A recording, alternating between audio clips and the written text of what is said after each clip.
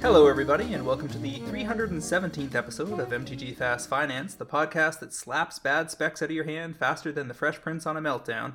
MTG Fast Finance is your weekly podcast covering the world of Magic the Gathering finance, collection management, and speculation. I'm your host, James Chilcott, aka at MTG Critic on Twitter. My co-host is Cliff Daigle, at Word of Commander on Twitter, and we're here to help you folks make and save money playing our favorite game, Magic the Gathering. Hey everybody, glad to be here, and I'm looking forward to sharing valuable information with all of you. This show, as always, is produced by MTGPrice.com, the leading MTG finance community. Sign up today at MTGPrice.com to plan your specs, chat on an amazing Discord, and read articles by some of the best financial minds in the hobby. MTG Fast Finance is proudly sponsored by Cool Stuff Inc., where you can find all sorts of cool nerdy stuff in stock, including all the best in Magic the Gathering single, sealed product, and a plethora of other collectibles. Use the promo code FINANCE5, that's the number 5, during checkout at CoolStuffInc.com to save 5% off your order and support this podcast. Cliff, what is on the agenda this week? Well, we're going to start off by talking about 3 different big-time events that went down this week.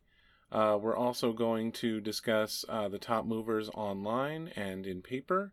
Then you and I will talk about our cards to watch, including a reader pick that, frankly, one of us should have thought of. And we're going to close out by talking about Commander Legends 2, The Battle for Baldur's Gate. We got some spoilers and some preview action to go on, and there's some spicy stuff in there. Alrighty, so kicking things off with the Magic Online Metagame Week in Review, we've got a triple dose of big Modern tournaments, starting with the Modern Super Qualifier that was on March 28th. The winner of that contest was Blue-White Hammer Time, relatively unchanged post-Lurrus ban. Blue-Red Murktide running 1 Otawara, Living End running 2 Otawara, Blue-Red Murktide again in 4th running 1 Otawara. 5th and 6th were both 4-color Yorion Omnath decks, both running 2 Boseiju.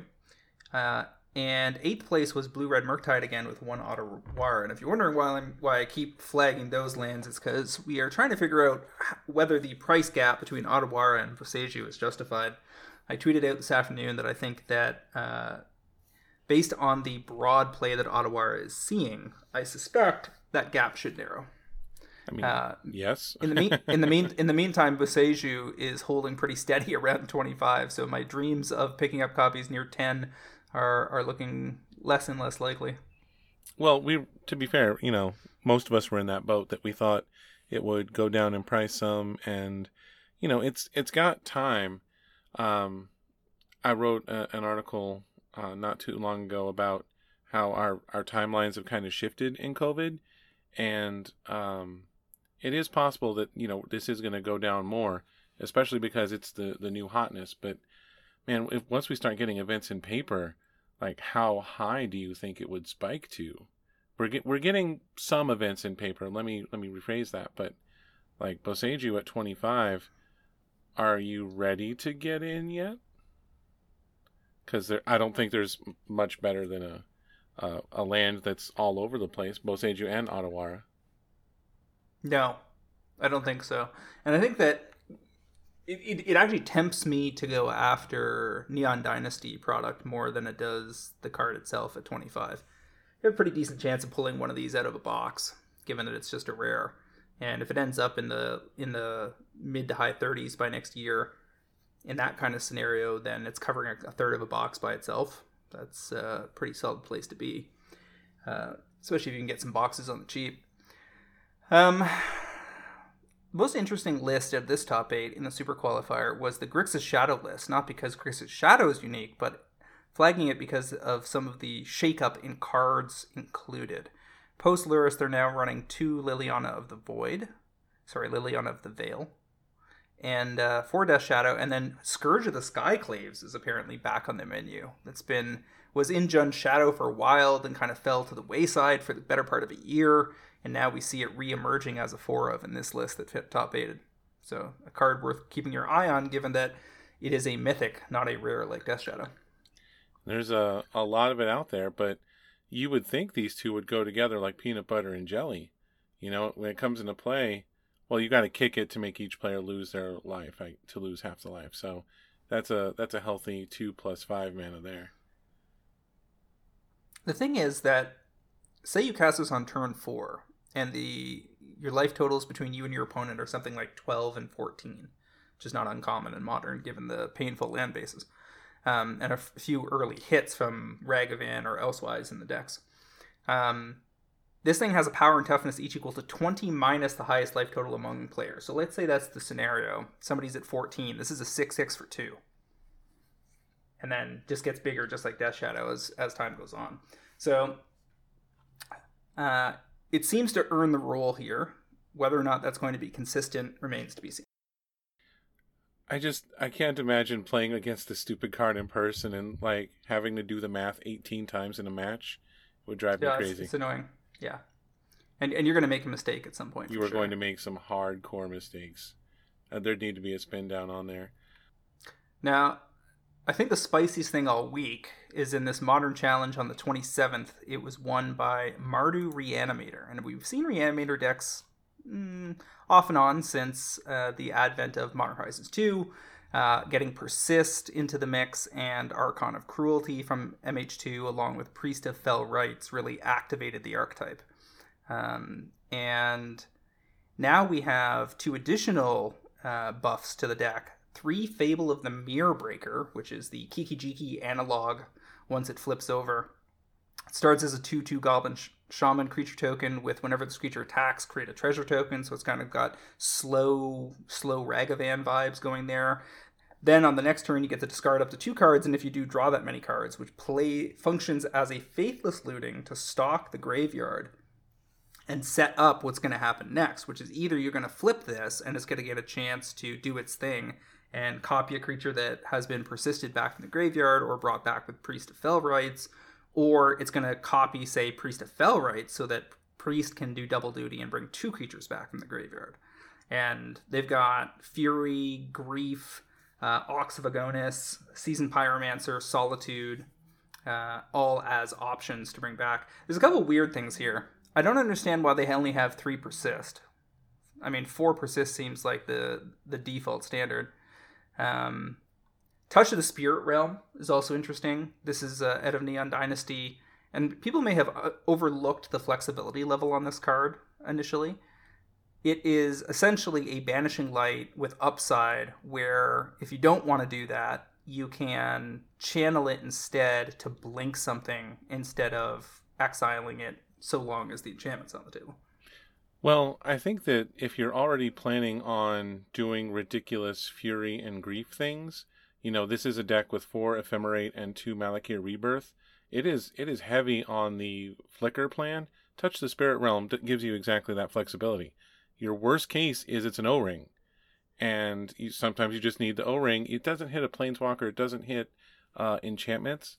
But, you do get 2 more copies of a Flicker effect that in a deck that really wants them. And sometimes you're just flickering your stuff for value. If you manage to cast one of these elementals or you reanimate one into play, you're gonna do some work. After you persist it, you can get another trigger with Touch the Spirit Realm, and now it's full size. What's not to love? It's cute that there's 8 total Flicker-esque effects between Touch the Spirit Realm, 2 Malakir Rebirth, and 4 Ephemerate, because they do double duty here. When they're targeting things like Grief, Fury, or Solitude, you're basically just getting double triggers off those things entering the battlefield. And when they're doing something like Archon of Cruelty, things get real nasty.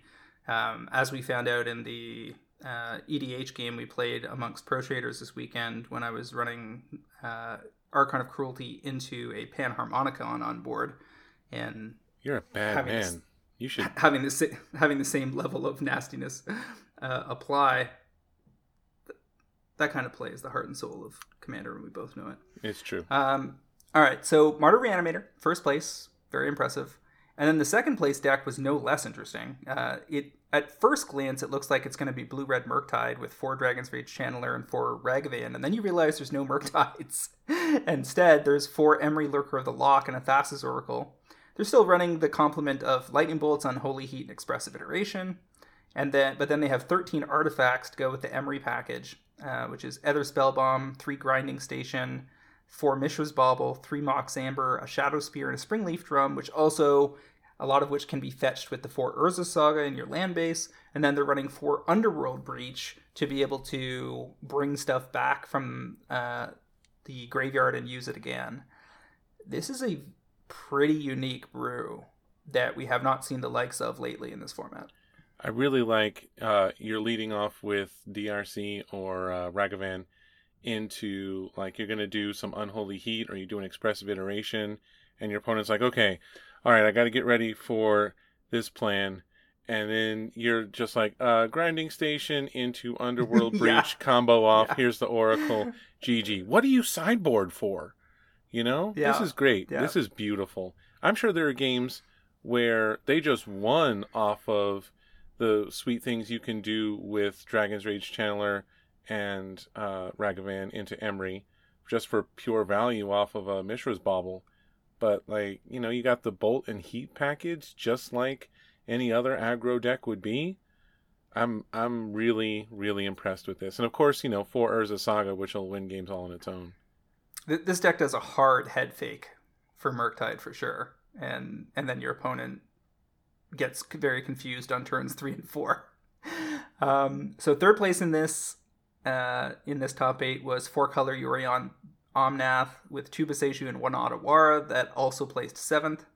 Then we had another interesting deck. This is probably one of the more interesting top 8s in recent memory. 4th place list was another Yorion list, but a very odd looking one. This is basically Yorion and Taxes. It's got 31 white creatures that have found homes in Death and Taxes brews. So you've got your everything from Charming Prince and Esper Sentinel to Flicker Wisp, Ranger Captain of Eos, Skyclave Apparition, Solitude, Spirited Companion out of Neon Dynasty, a draft all-star, 4 Sun Titan, a Thraben Inspector, and 4 Wall of Omens. And then with 31 creatures, they're still running 4 Supreme Verdict in the main. What are they afraid of is my question. Like, between your package of stuff, you've got the Ranger Captain to go fetch things, you've got the 4 of Solitude, you know, you got your Walls of Omens and Flicker Wisping things. Like, I don't know what they were afraid of, but they did get 4th place on this. They played it well, and it must have worked out. You know, there's a Cleansing Nova in the sideboard of all things, just in case of, you know, other shenanigans. Maybe they just wanted to make sure they didn't lose to some random creature deck, but that seems unlikely. But I clearly do not play enough Modern to know the answer to this.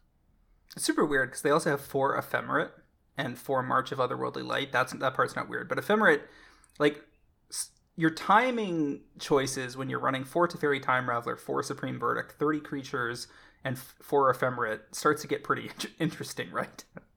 I mean, this makes a lot of sense as an Ephemerate deck. It just doesn't make a lot of sense as a Supreme Verdict deck. I guess the idea is that they Sun Titan things back after they've wiped the board. The Sun Titan chains on this are really ridiculous. It's true. You're going to Sun Titan back a Flicker Wisp to flicker the Sun Titan, get back... Or a Ranger Captain to go get a 1-drop. Yeah, it gets ridiculous. I like a lot of what we're doing here. So, you know, 80-card decks once would have been laughed off the tables, and they regularly top 8. So, apparently, having a broader tool set is totally fine if you have a 4/5 flyer that can flicker your board for free. Well, it's not free. It's 5 mana plus 3 mana, so... Sure, but I mean that you have access to the additional card every game. And then we had Shardless Footfalls in 5th and 6th here, both running 1 Boseiju, 1 Otawara. 4-color Yorion Omnath, as I said, was also in 7th. Ditto 2 Boseiju, 1 Otawara. And then in 8th place, this is also a fairly interesting list. It's blue. It has shades of blue-white Hammer Time, but they're not running any hammers. Instead, they have 2 Urza Lord High Artificer, 4 Metallic Rebuke, and a complement of artifacts: Cauldron Complete, Mishra's Bauble, Nettle Cyst, Pithing Needle, Portable Hole, Relic of Progenitus, a Shadow Spear, 2 Springleaf Drum, and again, the requisite 4 Urza Saga to go along with all that. So this is like blue-white Urza artifacts. Yeah, that sounds about right. I mean, it's got the blue-white artifact land that has to come into play tapped, but it's indestructible. It's got 4 Darksteel Citadel. Thought Monitor, the Muldrifter one, like that's so good. It's ridiculous. I'm surprised Thoughtcast didn't make this list. I'm sure they tried real hard to fit Thoughtcast in here and just decided it wasn't necessary. But they went. Well, they went for 2 on the Nettlecyst instead of even just a 1 of there. So their package on game 1, like there's not a sword to be seen. There's and none of the sideboard either. Yeah. And I guess the artifact lands are there because to boost the Nettlecyst, and to allow Ingenious Smith to search up lands. Right.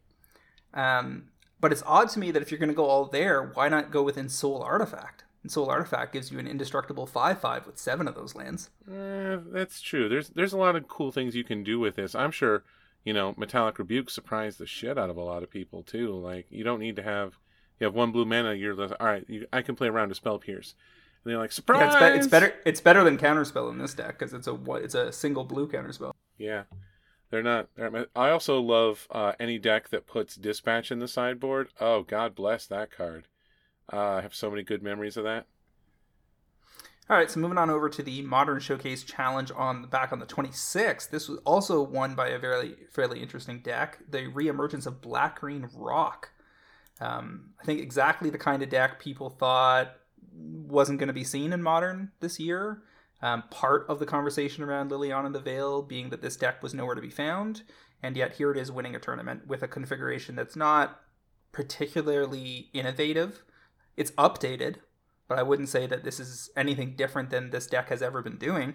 4 Liliana of the Veil, 3 Dark Confidant, 3 Dauthi Voidwalker, 4 Elvish Reclaimer, 4 Tarmogoyf, a Tireless Tracker, 2 Inquisition of Kozilek, 4 Thoughtseize, 3 Witherbloom Command is the chief innovation. This is the green-black sorcery out of Strixhaven, where you get to choose 2 of the following. Target player mills 3 cards, then you return a land card from your graveyard to your hand, or destroy target non-creature, non-land permanent with mana value 2 or less, or target creature gets -3/-1 until end of turn, or target opponent loses 2 life and you gain 2 life. I'm willing to bet that the 2 modes chosen most often are 2 and 3.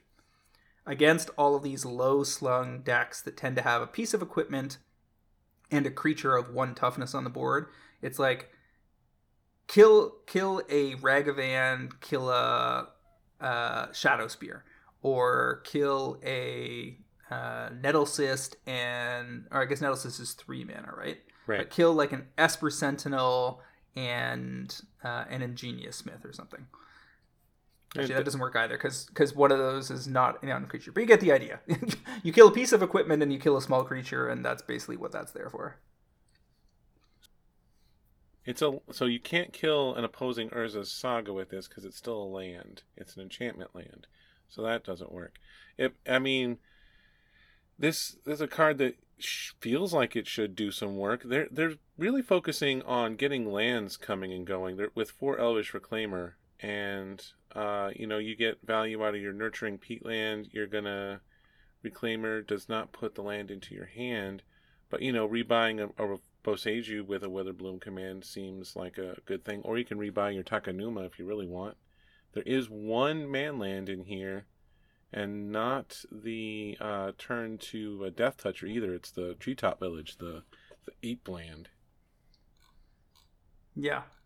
So Black-Green Rock, first place. Shardless Footfalls in second, running 1 Boseiju, 2 Otawara. Eldrazi showed up out of nowhere. Yeah. It was really a throwback weekend, with 4 Karn the Great Creator in the main in third. Living End again in fourth with 2 Otawara. Shardless Footfalls again, 1 Boseiju, 1 Otawara.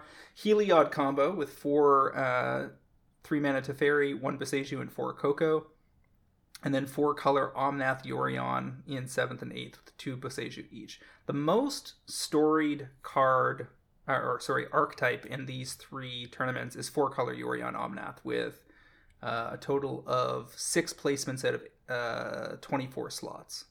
And Blue-Red Murktide is not far behind, and Shardless Footfalls. And then the rest of it is a smattering of new and exciting things and known archetypes. I got a random question for you, James. When you say Otawara, are you thinking of the Nickelodeon show about Salute Your Shorts and Camp? Nickelodeon's wasn't really a thing in Canada when I was growing up, so no. Oh, all right. Well, I keep hearing Salute Your Shorts whenever you say Otawara, because it's Camp Anawana, and I just wanted to check on that with you. So, well, gotcha.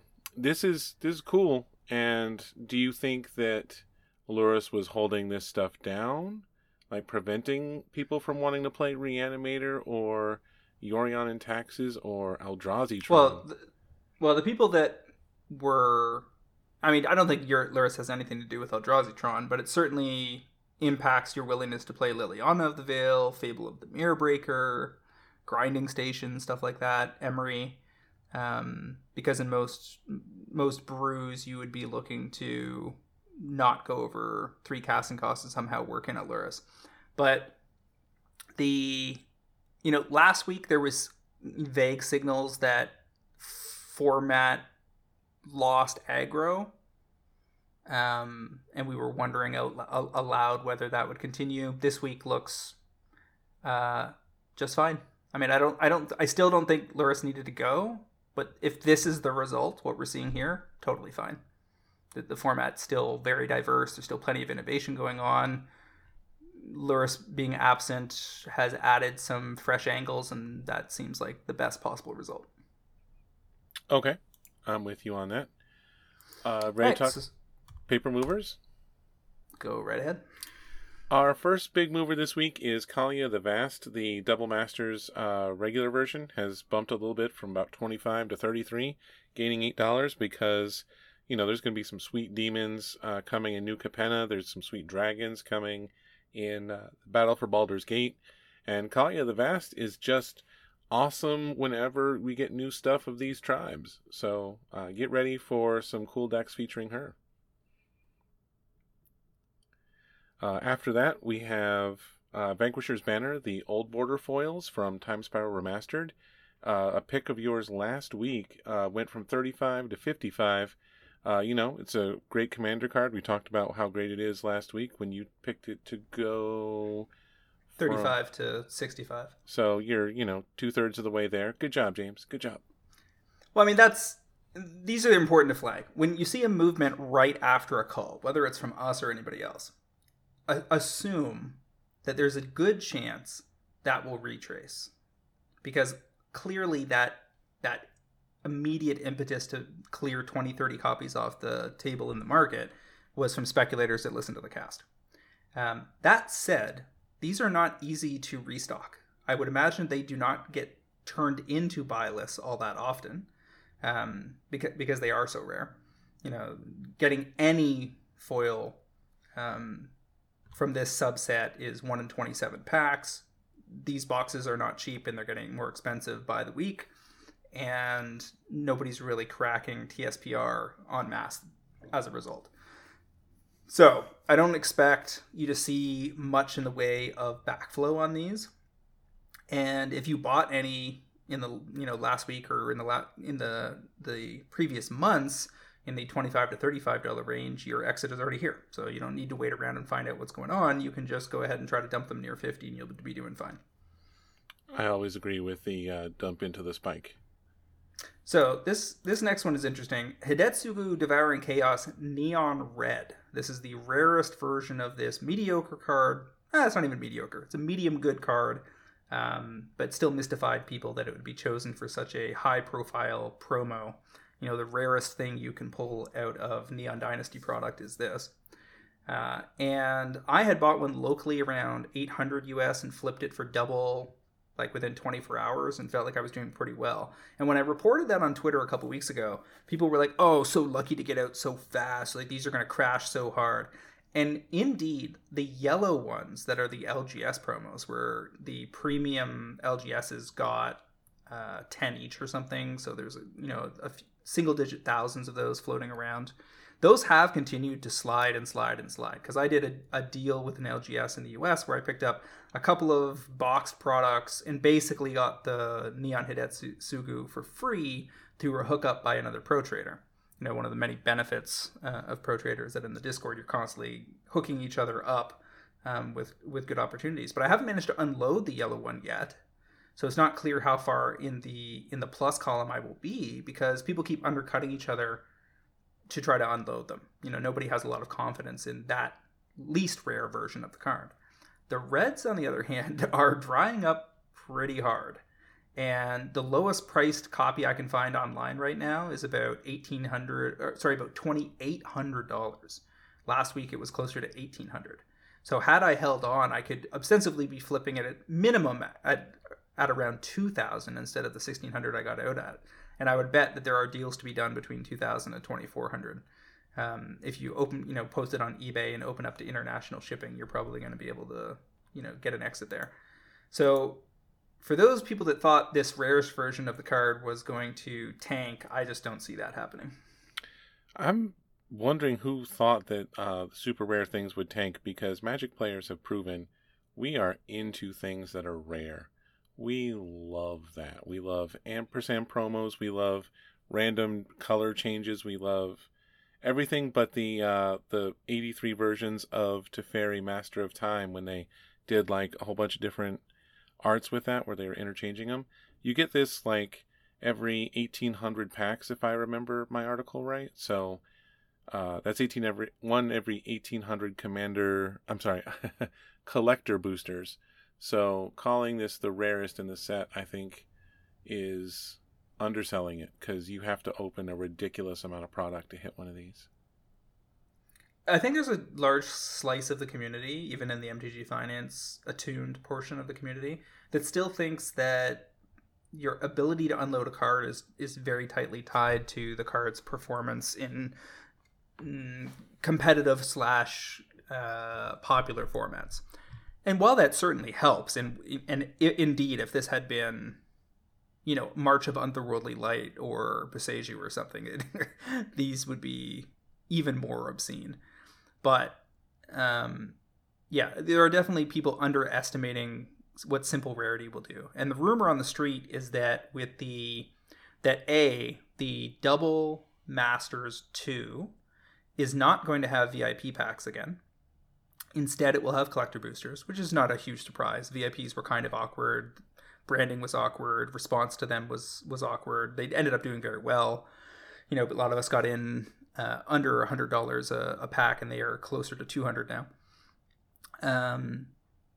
But apparently they're going to be trying to push the collector boosters for Double Masters 2 in the $500 to $600 retail range per 12 packs. And part of how they're going to justify that is they're going to expand their program of signed and numbered cards. So expect like one of 100s, maybe one of 50s, one of 25s, one of 1s, and signed by the artist. It's unclear based on rumor whether those are two separate subsets, like artist signed cards versus numbered cards, or whether that's all part of the same package.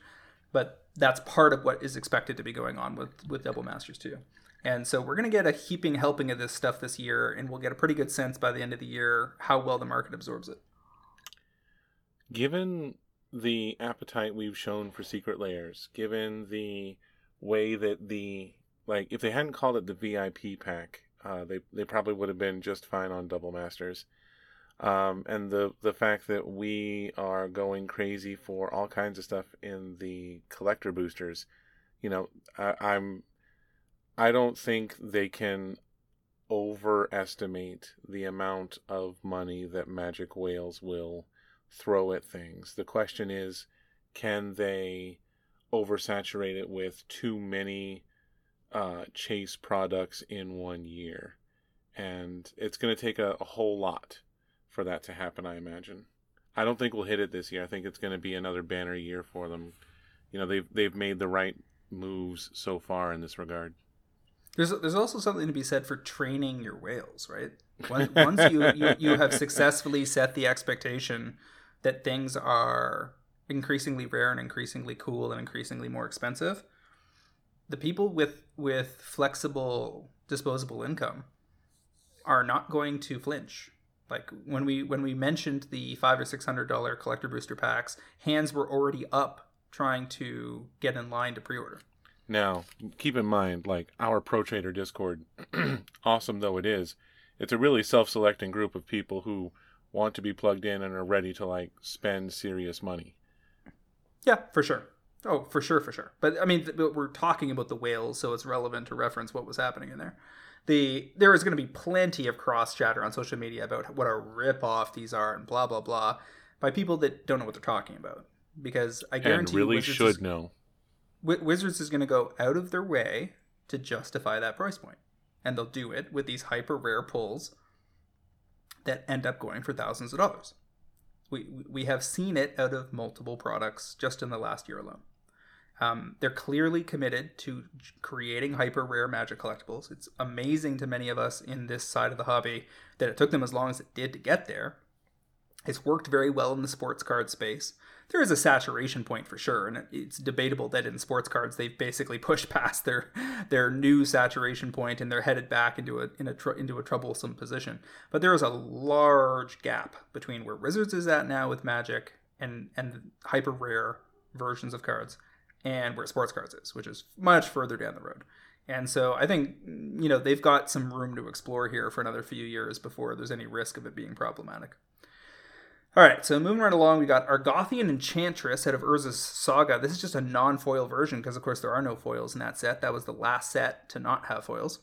Going from 60 to 95, clearly on the back of Go Shintai and Sithis. Even the EMA copies are at 70. So there was a pretty amazing pickup there for people that had stockpiled those. I don't think I remember that ever being a pick on cast. It wouldn't have been from me, but maybe from Travis somewhere along the way. But if you look back as far as recently as, middle of 2018, these were $6. So if you have $6 Argothian Enchantresses that you're able to unload somewhere between 60 and 90, you're doing very well. Man, oh man, $6. What was I thinking in 2018? Let's see. Next up, we have Humility out of Tempest. The reserve list card has gone from 55 to around 90. Humility is, of course, the one that says all creatures lose all abilities and are now 1/1s. And it is like it's got its own section in the comprehensive rules or something like that. It's so complicated the way how that works. And this is just follow-on to other reserve list cards that have been popping up on this list the last couple of weeks, where it's the time of the year where sales are peaking, and it also tends to be the time of the year where somebody takes some swipes at some reserve list cards and tries to push them to a new tier. Tax return season, buddy. Yep. I mean, my sales have doubled in the last month, and we've heard plenty of pro traders that vend a lot saying the same kind of thing. Daybreak Coronet out of Future Sight foils, with gorgeous art, by the way, going from 33 to 55. I've definitely got a couple of those sitting around in the stalled specs box, so I should probably pull them out and get them listed. Core Haven, we're talking about the BFZ Expedition. These are, one of the weaker expeditions, but still eventually have managed to turn the corner and go from 45 to 75 this week for 67% gains. We've got Aurelia, the War Leader, out of Gatecrash, foils going from 42 to 75. That's going to be on the back of Isshin. And likewise, Anthem of Rakdos from Dissension, foils going from 6 to 12. 100% gains on the back of Isshin. I mean, sell those things. That's a tough card to get any kind of amazing use out of because, like the Rakdos like to do, it hurts yourself so good even as it hurts the other player too. Yeah, really. Aurelia's got broader chops, but still a sell into that kind of price tier. Next up, we have Wall of Roots, the time-shifted from Time Spiral, not the remastered sheet. This is with the regular reprint look. It doesn't have the old border or anything. These foils have gone from about 25 to 55 because it's part of the Infinite Combos and the Yawgmoth decks. Yeah, in Modern, yeah. Next up, we have Deadeye Quartermaster out of Ixalan. This is an uncommon. The foils jumped from about $4 to $9 because when it comes into play, you get to search for a vehicle or an equipment. And Commander players love searching this up in their blue-white vehicles decks. Pride of the Cloud foils at a Dissension going 10 to 28. No idea what's going on there. The Second Chance non-foils out of Urza's Legacy went from 9 to 26. I'm not sure if that showed up in a Legacy deck or something. Didn't have a chance to track that one down, but if anybody knows, feel free to throw us a line.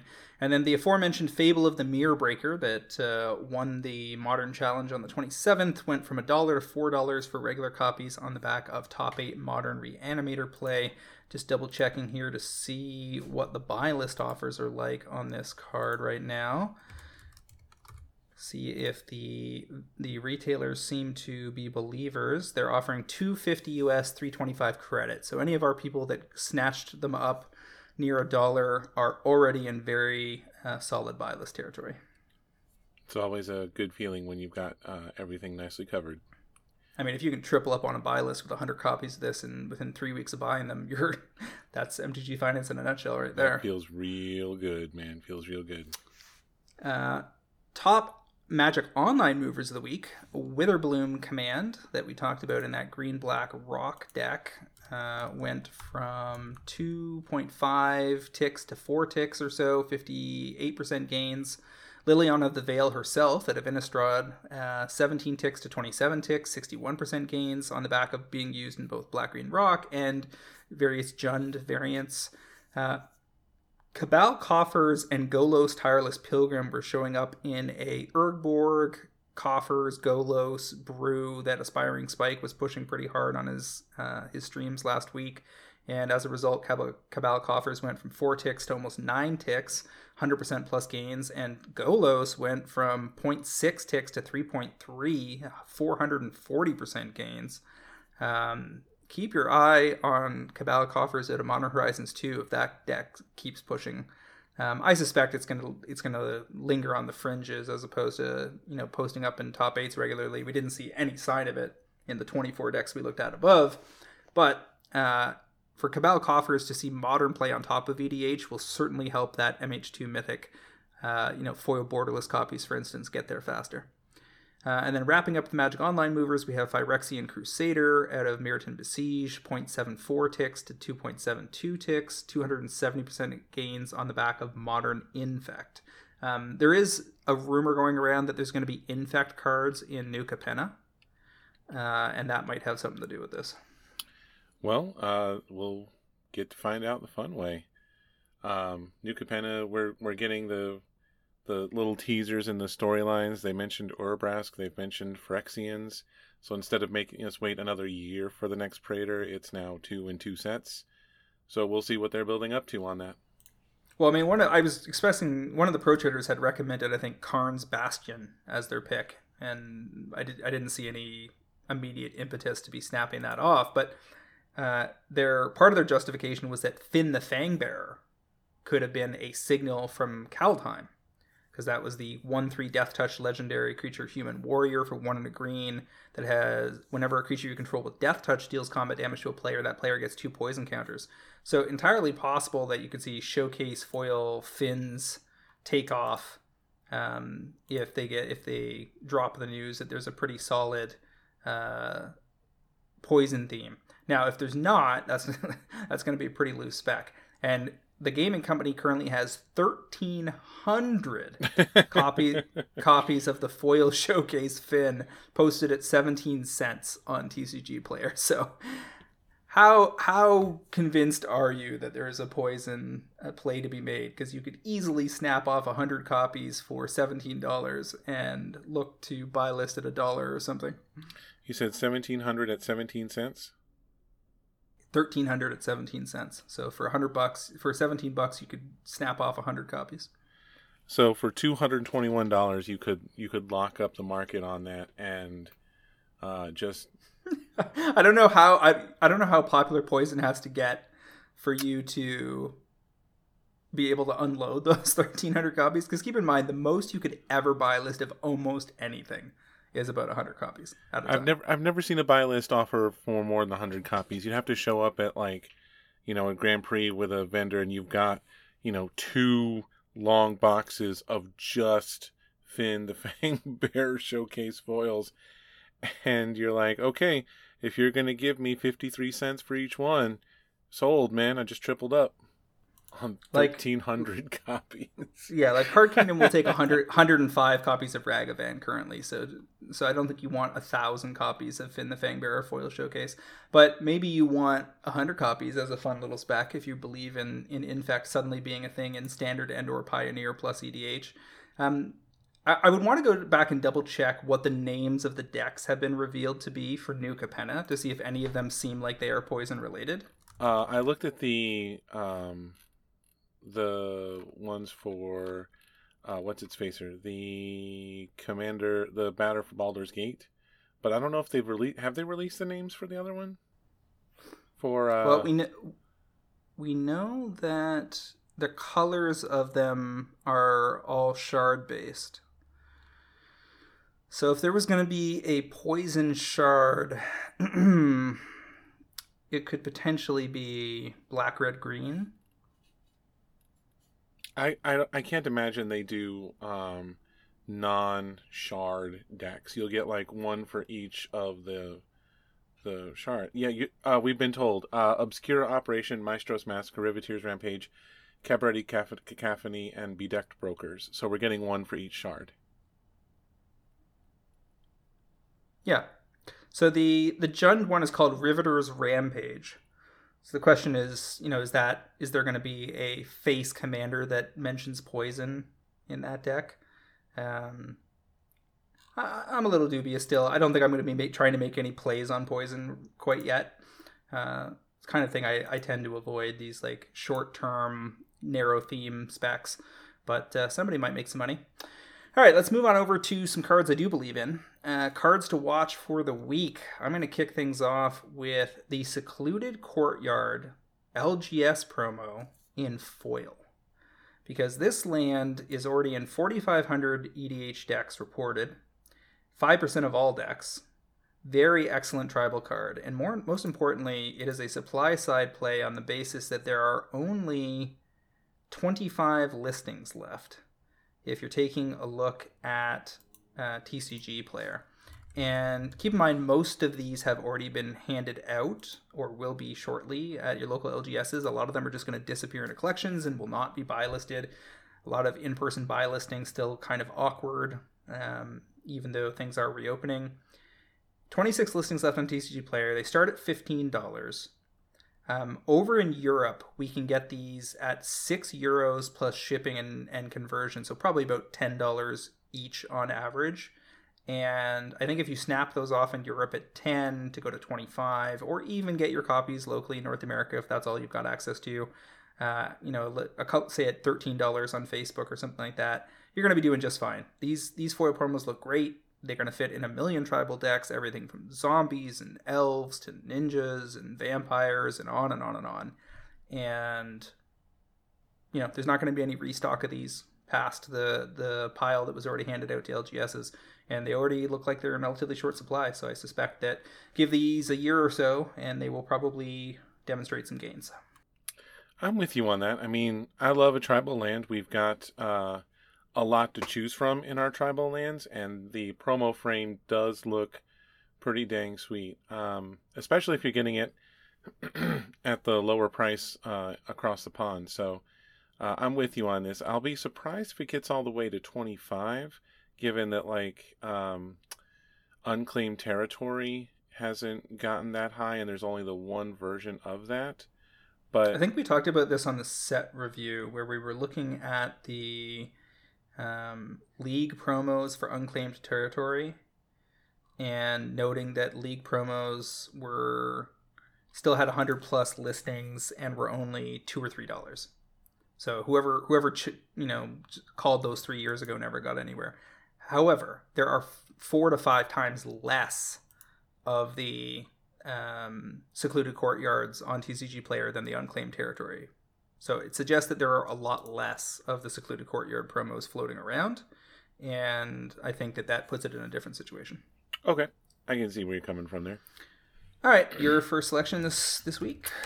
My first selection this week is also a Europe card. We're talking about Foil Wargate out of Alara Reborn, all the way back then. The card is only in about 6,000 decks on EDH Rec. But when we found out that that New Capenna is all about the shards. And so Bant cards immediately, people started thinking about this. Somebody went through and basically bought out all of the foil copies of Wargate. There's only the original Alara Reborn, the foil version then, and it got a Mystery Booster reprint. The card's not terribly expensive. In non-foil. Correct. It is not a Mystery Booster foil. So, right. So in 20 years, it's got a single foil. A single foil. I don't think it was 20 years ago, but not far off. Right now, if you look at the foil copies of Wargate, they're like gone from TCG Player. There's 2 near mint foils, one at $40, one at $61. And so the buyout has happened here, but it definitely hasn't happened in Europe. And you can still get your foil copies for around €8, which is around $10. Like, plus, given double shipping, it's going to be a little bit more than that. But once we have a new sweet Bant Commander come out with these decks, we're going to want the sweet cards to go with it, and this is going to do very well, I think. And even if they start selling, TCG starts showing foil copies selling in the 30 range, you've made your money. That's where I'm picking it to go. There's a couple of things here that really work in your favor. As you said, this came out in 2009. So it's not 20 years, but it is 13 years since we've seen these foils. They're very hard to get through buy lists. There's going to be very few of them sitting around out there, especially ones that are in near mint condition, because nobody was going out of their way to preserve their Wargate foils. It's also not theme dependent. All this really cares about is that you're building a Bant Commander. So it does depend on how good the Bant Commander we get is, and how, whether that's in the top 3 for the set. I think that has an impact.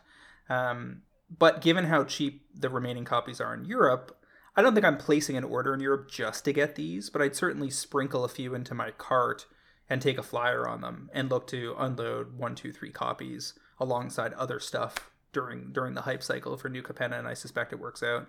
The fact that there's just the only immediate risk is I could very easily see this being in a New Capenna themed secret lair in the next 6 weeks or so. Sure. Where they pick some of these cards that haven't had fancy treatment or haven't had a foil in a long time and give 1 per shard or something. And I think Wargate would be a good selection there. So if you get a fancy new foil Wargate, that could take some of the thunder out of it. But given the way Secret Lair works, those aren't going to land till late summer.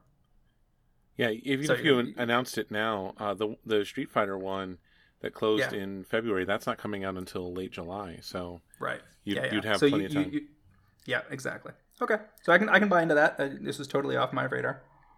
One of the things that people probably haven't been paying attention to since they were complaining about it last was how the Strixhaven Mystical Archive Japanese foils are doing. Now, as it turned out, the ones that you would get out of Japanese set booster boxes ended up being the preferred ones in Japan. They carry major premiums. You've got your Grape Shots and your Time Warps and your Demonic Tutors and so forth. But there's a bunch of just Mystical Archive foils that came out of English collector boosters, and they have had time to drain, where it's about a year later, and plenty of them are maneuvering into strong positions. So here's an example. Chaos Warp is in 150,000 EDH rec decks. Now, I think that is skewed because it's been included in some pre-cons, if I'm not mistaken. But it's still in 30% of all red decks on the site. And the Mystical Archive foils are already down to 21 listings near mint on TCG Player. The art is fantastic. I think the card is lessened, I'm sure you would agree, now that you can't actually tuck a commander anymore, right? Correct. You have to allow it to be tucked. Right, which few people will. Yeah, nobody's going to be like, oh yeah, sure, go for it. So Chaos Warp doesn't get rid of commanders as effectively as it once did, but it does send them back to the command zone, which for expensive commanders is still, just as valid as swordsing a commander. And the reality is that it's still a really good way for red to deal with permanents it can't otherwise deal with, namely enchantments, and often planeswalkers if they don't have an Unholy Heat in hand. So, Chaos Warp, still a very good card, and we're down to 21 listings, as I said. They start at about $32, and whether you're looking at Europe or Japan or anywhere else, you're still going to pay at least that much. So, it's not like there's much cheaper opportunities overseas that could restock this supply. And I suspect that these are going to go low 30s to 60 within the year, on the basis of the popularity and how often it's selling. And if we look at the foil price on a 1-year basis, you see it start around 30, get down to about 24, and it's been ticking up ever since. It's just been an upward curve since October. And there's very little chance it's going to reverse course.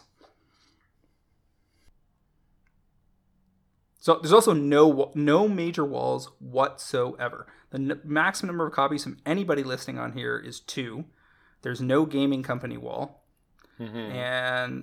And we've got Alexis, ex Wizards employee, pro trader, and TCG player vendor extraordinaire at the top end of the curve, looking to get $90 placeholder price for her copy. So that usually sets a pretty solid standard of where smart people think it's headed. Now, we haven't had hardly any chance to get foil copies of this card. There was Commander's Arsenal, and then all the Commander reprints, and then this. So if you want a shiny Chaos Warp, you got 2 choices. Well, 3, I guess. Commander's Arsenal, you have the English Strixhaven, and then the Japanese alternate art Mystical Archive. Yep. Which clearly, superior copy. And I'm with you. It's had a long time to drain out and find the floor, and here we are. Is it Mythic? Yes, it is. It's a Mythic out of a tricky set, and let's see. To get one Mythic was about every 300 packs. So sold. This is a solid. To get a specific foil Mythic. Correct. Mystical Archive. Yes. Right. So I'm with you on this. This is an excellent pickup. And interestingly, I'm calling the Japanese alt art version here, but even the English version is down to 40 listings, and they're about $13, and representing a curve that's probably going to go 13 to 25 or 30 in the same time period. And that art's very nice as well. So I think either of these could easily get there. I'm a believer here. I think that's a solid pick. All right. And what is your selection? My other pick is the Sketch Frame Ignoble Hierarch foils. You can get these on TCG Player for around $7, and they're seeing just enough play in Modern. We're seeing it in how many Commander decks? Around 15,000 Commander decks. We're going to get some new Jund Commanders. And this is a great thing to play. Sure, you got Birds of Paradise and other great 1-mana creatures, but how many of them are going to give you a bonus on attack and be in your Jund colors? So I like the sketch frame foils. You could talk me into the regular frames as well if you wanted to, but this is the one that I think offers a pretty solid growth curve from round 7 to 15 is what I'm picking it to do.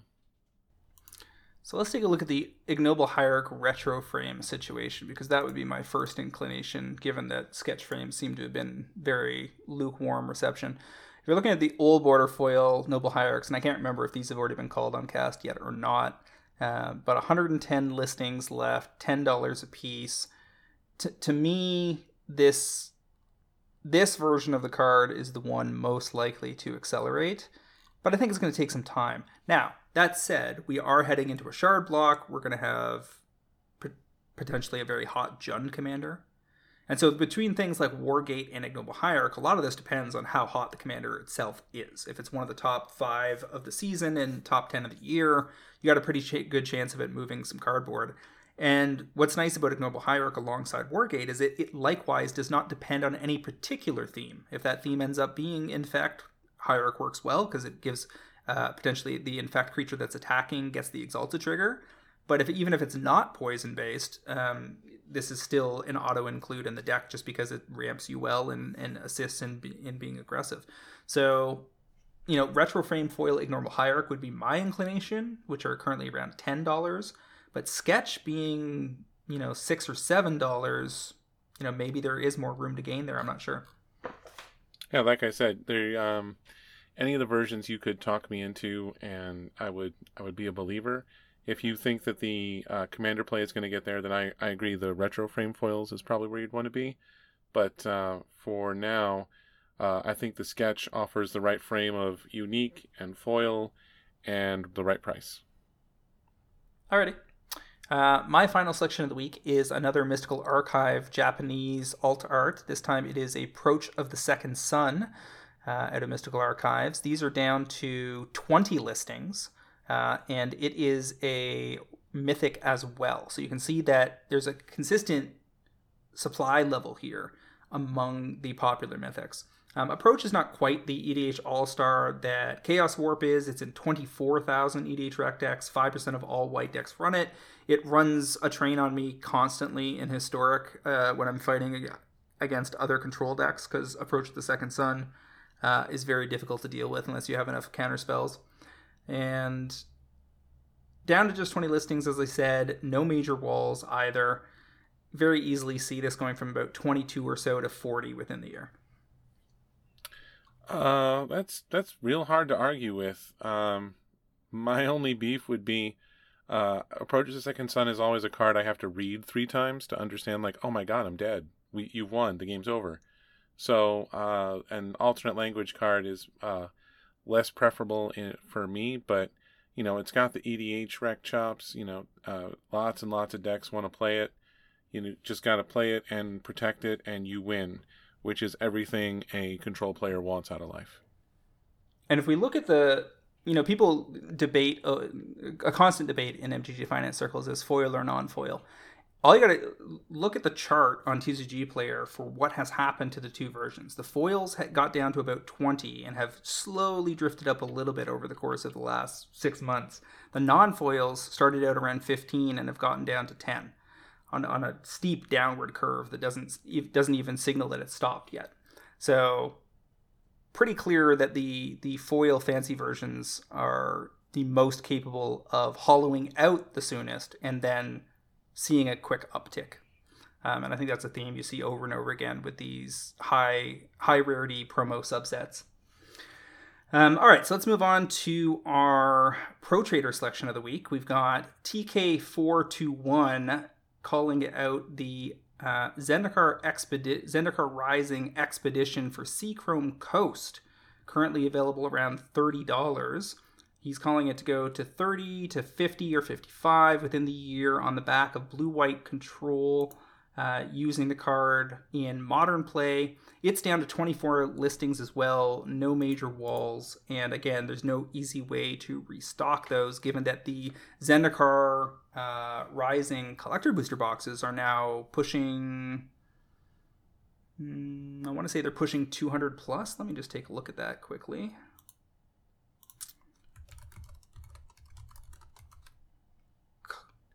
The collector boosters? I feel like these were weren't these a box topper of some kind? No, okay. No, they are, but only in non-foil. So in set booster boxes, they're non-foil, and they have the spot UV gloss on them, so they're not strictly non-foil. And then the ones that came out of the collector booster boxes were foils, and you get 2 in there. And yeah, they're at 200. The cheapest copy or box of ZNR collector boosters is now $285 or so. No, $295 on TCG Player and pushing 300 plus. So nobody's going to be cracking these for value anymore. And subsequently, relevant expeditions are on the move. I've sold all sorts of German, Russian, Japanese, English, foil and non-foil of a variety of different expeditions this week. It's just getting to the correct time for these to be attractive outs. And given that we know that the allied fetches will likely next be seen in the Lord of the Rings set next year, enemy fetches could be left alone for a little while here. It could be 3 years or 4 years before we see enemy fetches again, because they gave us 3 or 4 opportunities at them in the space of about 18 months. I mean, it's a cool looking frame. It's a good way to get a sweet version of a card without it being, too backbreaking. I'm with you on every part of this. This is a card that we're going to enjoy greatly. All right, so we can move on over to our weekly topic. We're going to be going over the Commander Legend 2 reveals. This is going to be for Commander Legends Baldur's Battle for Baldur's Gate. And they did a live stream last week that showed off some new cards and talked about some details of the set. Probably the biggest confirmation was that they are reprinting the Battle Bond Commander duels. So we're getting Spire Garden, Sea of Clouds, Morphic Pool, Luxury Suite, and Bountiful Promenade, last seen in the ZNR Expeditions. So presumably we'll be getting foil extended art versions of those. But they didn't show off any additional treatment beyond that. And I think that's actually a good thing if you're holding the Expeditions, because I think the Expeditions are fancier. And so your best version of a fancy Morphic Pool is probably the ZNR Expedition foil Morphic Pools. I've got plenty of Japanese versions of that I would be looking to sell this year. And I suspect that the lack of a clearly better option will be helpful there. Yeah. We know that we're getting the borderless lands, versions of these lands. That's in the actual article of the first look. So we're going to have sweet versions and... Well, not borderless, extended art, Frank. I'm sorry, you're right. Extended art is not the same as borderless. You are correct. My bad. We're getting a sweet reflecting pool to go with that too, which is one of my favorites. And so currently market price on Morphic Pool original Battlebond copies is $31. The non-foil version from Zendikar Rising Expeditions is at $40. Foils of the Expeditions are at $44 or so with 20 listings left. Those foil extended arts do create drag on any other fancy version, but they're going to be...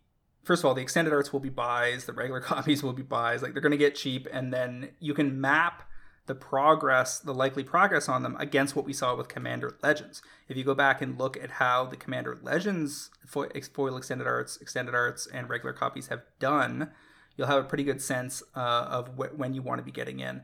And somebody tried to recommend those to me today, and I went back and took a look at, like, say, something like Rejuvenating Springs. But to my eye, it didn't look like there was any immediate impetus. There's actually quite deep supply on just regular copies of these. Like Rejuvenating Springs, looking at normal near mint copies from Commander Legends, which is now... almost a year and a half ago, 148 listings left, and there are plenty of small wall and mid-size walls, ranging from $6 to $10 or so. So I would imagine that those are going to be slow, steady gainers, but I wouldn't be in a rush to snap off the Baldur's Gate non-foil versions, because I suspect we're going to get a shot at those either through a group buy or just regular market access, and that they're, you might be able to buy them a year out before, without tying up your money. Yeah, patience is going to be the watchword on this one, because there's going to be a whole lot, and no one will need to be in any kind of a hurry to make this happen. I'd also say the art on these is fine, not amazing. And so I really do think that the foil expeditions are likely to see some additional traction this year, because I think people looking for the fanciest version of these cards are not going to be gravitating to the foil extended arts ahead of the expeditions. They also revealed that we're getting Reflecting Pool reprinted. Yeah. So that's pretty cool. And was there a promo version of it Reflecting announced? Pool? Yeah. I don't think there was a promo version of it. No, I guess there wasn't. I think the only two promos they listed were that the buy a box is going to be a card called Elder Brain, 5 and 2 black for a horror, 6/6 with menace. Whenever Elder Brain attacks a player, exile all cards from that player's hand. Then they draw that many cards. So if they have 6, you exile 6. Then they draw 6. You may play lands and cast spells from among the exiled cards for as long as they remain exiled. If you cast a spell this way, you may spend mana as though it were mana of any color to cast it. So we've seen this effect many times, but never quite so crazy. So the best use of this is to be using Fable the Mirror Breaker or something to you give this thing haste, and it's an on-attack trigger. It doesn't actually have to connect. A lot of the times these kind of triggers are on hit, but this is on attack. So you are stealing the hand and being able to cast it for the rest of the game. So somebody's got a Reliquary Tower out and they've got 10 cards in hand. Boom, you've got 10 bonus cards to use for the rest of the game, whether or not anybody deals with the Elder Brain. So that's pretty cute. Not an an earth-shattering card by any means, but one that people will field in Commander because it's fun. I mean, it's amazing. I mean, you and I talked once about the Ninja Rat, who has a similar effect, and this guy's up there on the amazing scale. Where he's certainly fun to put into Satoru Ninjas because you can ninjutsu him in. Oh no, that doesn't actually work because it's an attack trigger. You need him to swing. You need him to swing. You need it to get there. You need him to be the primary swinger. Although you can do cute. There are still cute things to do in the deck because you have other ways in the deck to get things in and then swing with them. Like get things in end of turn on your opponent's turn and then swing on the next turn. And then ninjutsu, like get the attack trigger, which is all you really wanted out of it. Put the Elder Brain back in your hand and get a ninjutsu trigger as well. But maybe there are better homes. I mean, this is an amazing Ishin trigger, isn't it?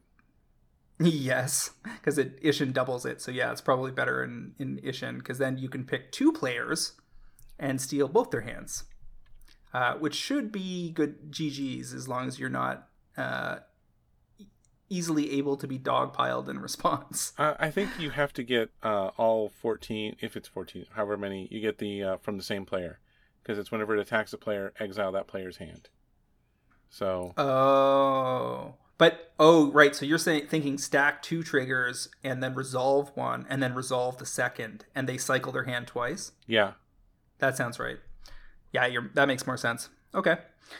Still fun. Now, I think the card I like best here is the Planeswalker they revealed. Minsc and Boo, Timeless Heroes. Now, if people played the original video game Baldur's Gate, you would understand why this is an interesting character. Because this was like this weird dude that you would encounter at various points throughout the game who was clearly mentally deranged and had a best friend that was a hamster and was always talking about how the hamster was was super powerful, but you never actually got to see it do anything until a certain point in the game. And so this is that pair of characters made into a Planeswalker card, and I think they've made a very flexible card that has all sorts of synergies with other Commander cards, but is just straight up good even if it's the only permanent you have on the table. This is 2 red-green for a 3 loyalty Planeswalker. When it enters the battlefield, and at the beginning of your upkeep, you may create Boo, a legendary 1/1 red hamster creature token with trample and haste. So Boo is there ready to block for your Planeswalker or go on the attack right away. And then the Planeswalker abilities are +1 loyalty for put 3 +1/+1 counters on up to 1 target creature with trample or haste. So you put it into play, you get Boo, and you can immediately make it a 4/4. Seems solid. And then the -2 is sack a creature, and when you do, it deals X damage to any target, where X is that creature's power, and if the sacrificed creature was a hamster, you draw X cards. So you play the Planeswalker, you make Boo for free. You can up it to turn it into a 4/4 to make sure nobody attacks into your Planeswalker, and on the next turn, you've got to deal with somebody's commander or problematic combo permanent or something, and you sack Boo, draw 4 cards and kill the thing for just a loyalty drop. And then immediately you get Boo back at the start of the next turn. So you get Boo your upkeep. It's not like an every upkeep trigger, but yes, you get to do all kinds of Yeah, your next turn. redundant over and over fun things. And then, just in case you needed any more text on this card, it can be your commander. Yeah, we need to lead with that next time. That we get a brand new sweet commander to do these things with. So this is going to be a very popular card. It just does all the things. And then if you get into I've got equipment, or I'm running what's that green enchantment out of Midnight Hunt that doubles the power of your creatures on attack? Oh, unholy growth? Unnatural growth? Right, unnatural growth. Right. So Boo on turn 1 is an 8/8 trample haste.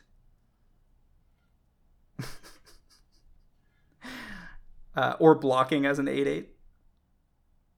So yeah, and with any equipment on the board, like you throw a Shadow Spear on this and swing for 5 on that first turn, gain 5. I mean, there's a lot going on here. So that's tip of the iceberg for the ways you're going to be able to, get cute with this card. And the card is just cute to begin with. So I would imagine the borderless version will have some hopefully sweet art. And yeah, I think this one's a good one. If you look at the article and scroll down a little bit, you'll see the borderless art. It's close to the other one where you have Minx, and he's got like Boo in his hand, and Boo is just like taking the fly and leap because that's what Boo does. So it is pretty sweet. It's hard to argue with its sweetness. Yeah. They also showed us Ancient Brass Dragon, so continuing with for people that don't play D&D, there's a whole bunch of dragons. There's chromatic dragons, there's jewel dragons, there's good dragons and bad dragons. There's like 50 dragons. Like they put out a whole book this year, source book for D&D that was just dragons, Fizban's Treasury of Dragons, and it was just a couple hundred pages of dragons. So it's called Dungeons & Dragons. Consequently, there are many, many dragons, and the Ancient Brass Dragon was one they showed off here. 7 mana for a 7/6 flying Elder Dragon. Whenever Ancient Brass Dragon deals combat damage to a player, roll a d20. Whenever you do, put any number of target creature cards with total mana value X or less from graveyards onto the battlefield under your control, where X is the result. So, yeah. So you roll a d20. On average, you're getting 10. So right. When this thing deals combat damage to somebody, you get 10 casting cost CMC worth of creatures from all graveyards. All into graveyards, play under your, not just under your yours. control. That's a lot of creatures. It is. God bless. So that's pretty fun. That's a good creature to reanimate with haste. That would be good. You also this seems like a dead giveaway that we're going to get a whole cycle of stuff. Right? Like, if we're getting one... Are we really going to get one Elder Dragon? No. We're going to get we're going to get a cycle of Elder Dragons. Although I got to say that, given that the format this is targeted at is Elder Dragon Highlander, I kind of feel like the Elder Dragons should have been made legendary so that they could be played as commanders. I can see that, but like, if you're going to make a legendary monocolor dragon, it's not really there. We got legendary monocolor dragons in AFR. So let's see, what else do we get? One of the promos is Wand of Wonder. 3 in a red artifact, 4 tap, roll a d20. Each opponent exiles cards from the top of their library until they exile an instant or sorcery card, then shuffle the rest into their library. You may cast up to X instant and or sorcery cards from among cards exiled this way without paying their mana cost, based on the d20 roll. If you rolled 1 to 9, you get to cast 1 spell. If you rolled 10 to 19, you get to roll 2.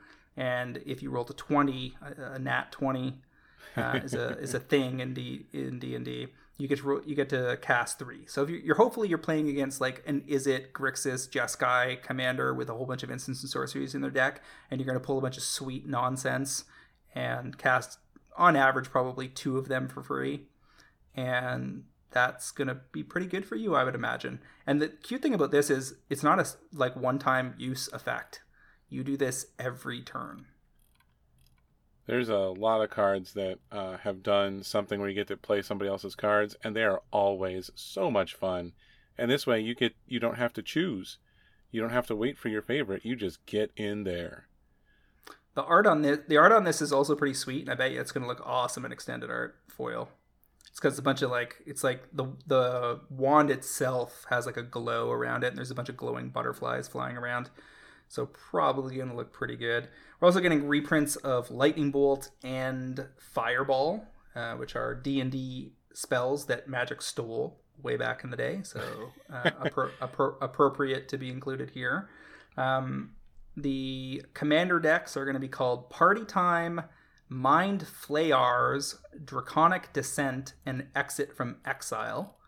So that's that. It seems, I think we heard that the set booster boxes are only going to have 18 packs in them.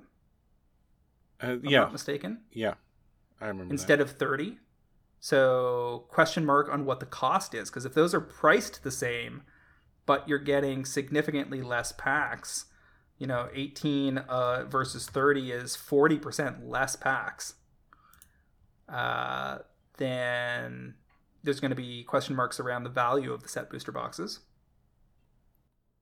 Yeah, I mean, if they're going to goose what's in them, then 18 isn't going to feel quite as bad, but it still might feel pretty bad.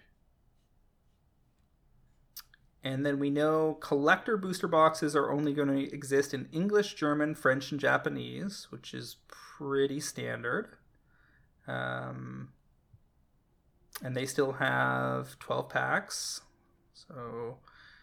But I suspect they're going to charge more for these, just like they did with Commander Legends. And The question becomes how many of these they're going to print. Commander Legends had a print run issue, and consequently the Commander Legends collector booster boxes are up to something quite ridiculous, actually. I think it's... Let me just check TCG pricing on that. If we're looking at the collector booster display boxes, they are way up there. Yeah. $500 a piece. I've sold a couple at that price. So let's argue that pro traders are going to get access to these somewhere between $200 and $240. The question is, how big is the print run? Because if the print run is anything like the original, then these are, rock solid specs in the sense that you're looking to get at least a 50% gain within 2 years on your sealed product, which is quite solid. But if the print run is very large and open-ended, these might get real cheap and they'll take longer to mature, but we'll still probably get there over time. Yeah, it's going to depend on what's in them. The Commander Legends collector booster boxes have, foil extended art Jeweled Lotus, which is ridiculously rare. Although compared to Neon Red Hitagetsu, it's not rare at all. It's in what did I do the math for? It was 1 in 400 collector booster packs. So we'll see what kind of super rare foolishness they come up with for us. There will certainly be an open-ended question mark heading into preview season as to whether they have made an effort to present a Jeweled Lotus-esque card in this mix. I suspect that would be a declared goal at the design table, to fulfill expectations.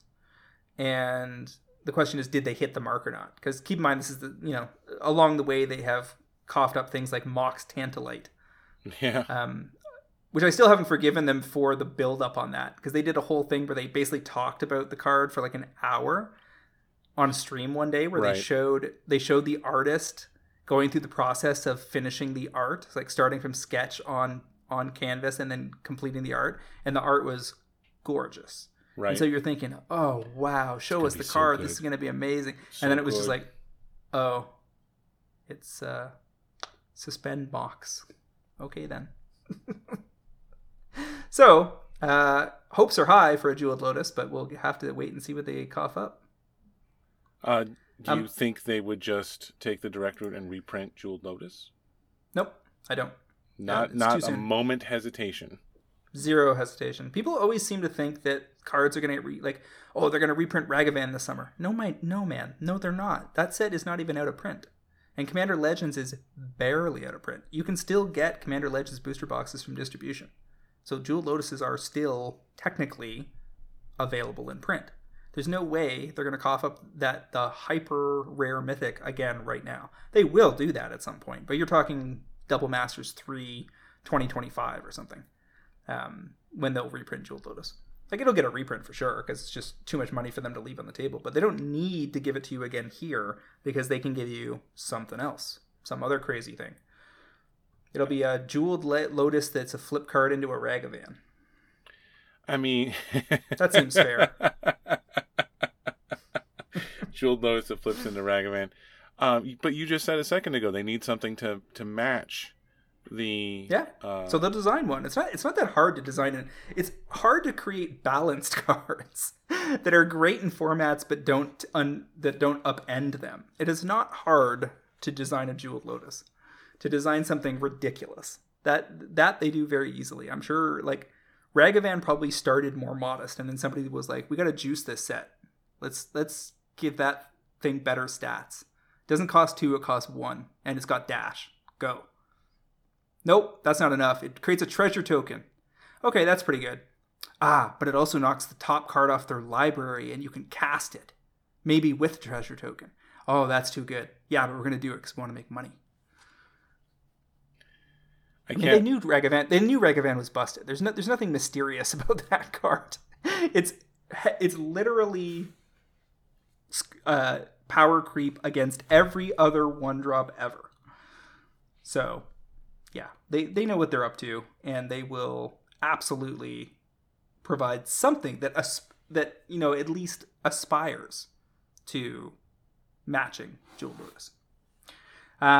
All right, so we got more previews coming up on this set in coming weeks. Now, we also have been... It's kind of weird. We're in like a dual preview season. I mean, why would we only have one?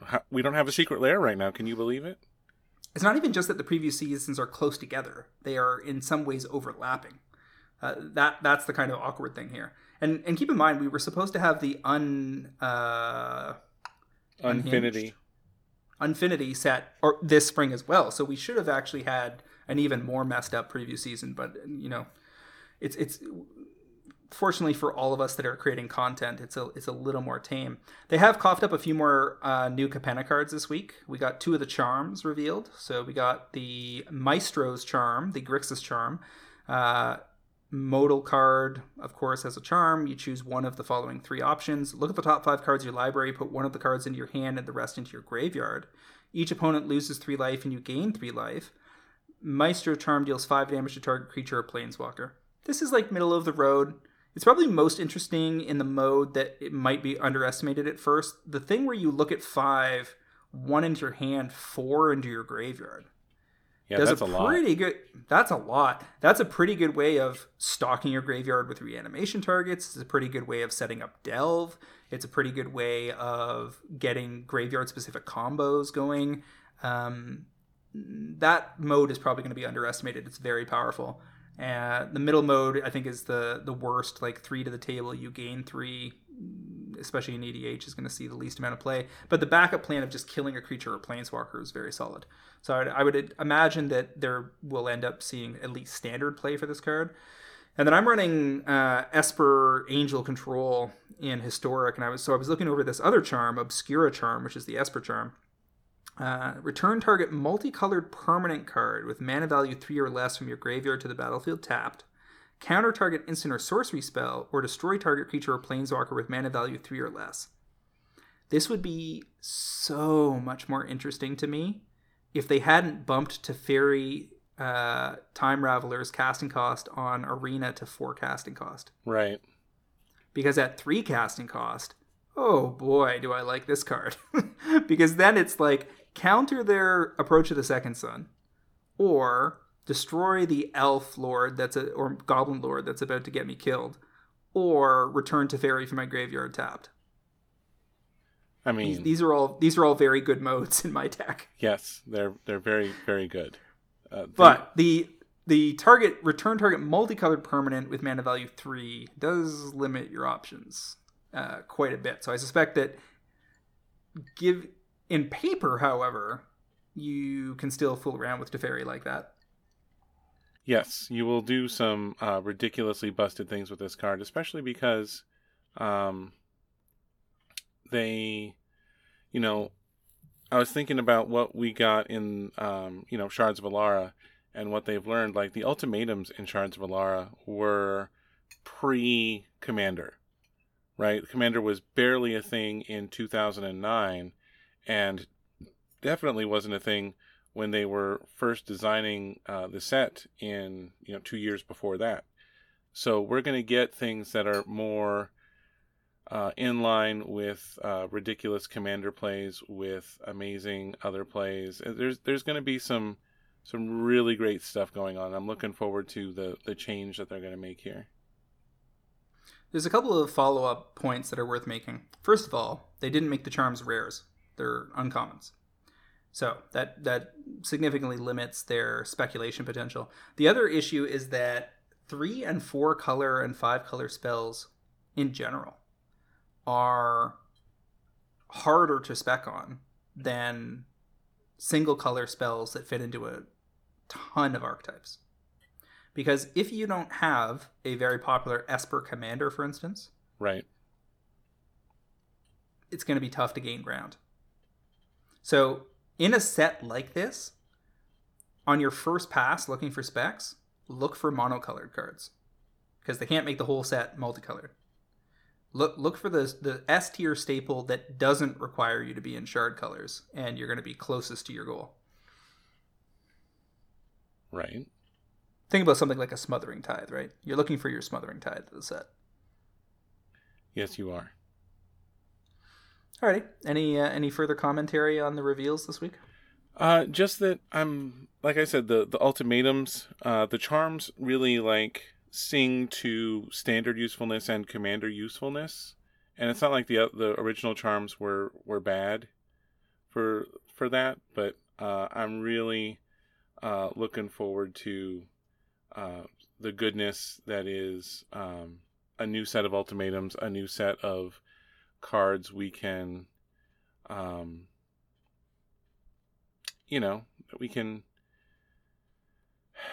what's the word I'm looking for? That we can see as being awesome in Commander and in Standard is what I'm trying to say. Sure. Final commentary for the week. Did you catch the Minotaur deck that top aided in Legacy this week? I did see that Didgeridoo, somebody posted that Didgeridoo is about to become a $100 card thanks to Legacy. Yeah, so let me see if I can track this down. I had it up in the Pro Trader Discord, but I moved around. How do you spell this? Didg. There it is. Got it. So this is a Homelands card that's kind of been a joke because it has spiked on Minotaur inclusion in sets multiple times. Every time. Never for any good reason. It's an artifact for 1, which is their first step to being Legacy playable. And then for 3, you take a Minotaur from your hand and put it directly into play. So somebody figured out that there was a bunch of really busted EDH Minotaurs that you could put into play in Legacy that would be hard for people to deal with. And just went to town making this kind of ridiculous list where they have, I think, 12 Minotaurs or something in the deck. Like Morog is in there, if I'm not mistaken. 6-drop. Fury of Akum out of Zendikar Rising. This is a 6/6. Each creature you control gets +1/+0 for each time it has attacked this turn. And whenever a land enters the battlefield under your control with its landfall trigger, you get an additional combat phase. So if you didgeridoo this thing into play and swing, then things get real silly in a hurry.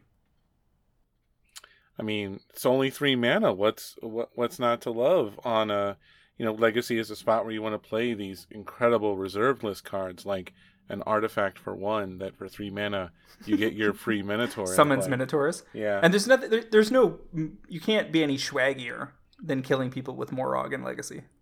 That I just meme deck plus Minotaur plus Legacy, Godspeed. That's nothing but goodness. I have generally no interest in Legacy, but this is the kind of deck that might get me off my ass to go down to a Legacy tournament and just absorb the disbelief. As a deck builder first and a competitor second, this definitely tickles the right spot.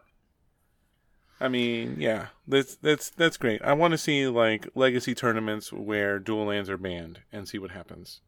You know, do people just ban the same thing? I missed our sponsor bumper lately. Let me jump in on that. Now is likely a good time to remind you all about the Cool Stuff Inc. customer rewards program. The more you buy with our 5% off coupon FINANCE5, the closer you get to even higher rewards, including up to 15% off Magic singles and assorted minis.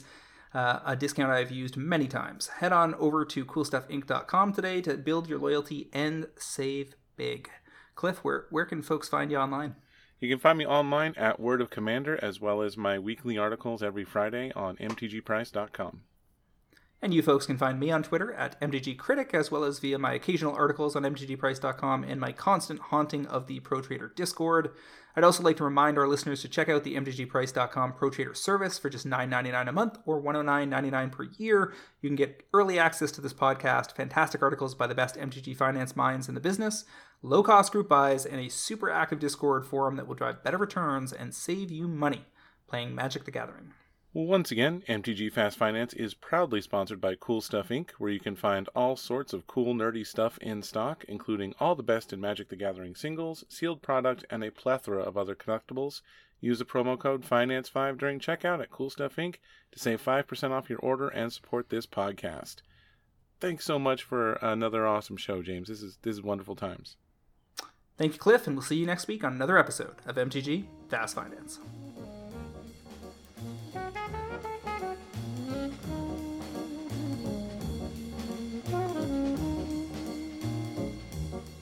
Mm-hmm.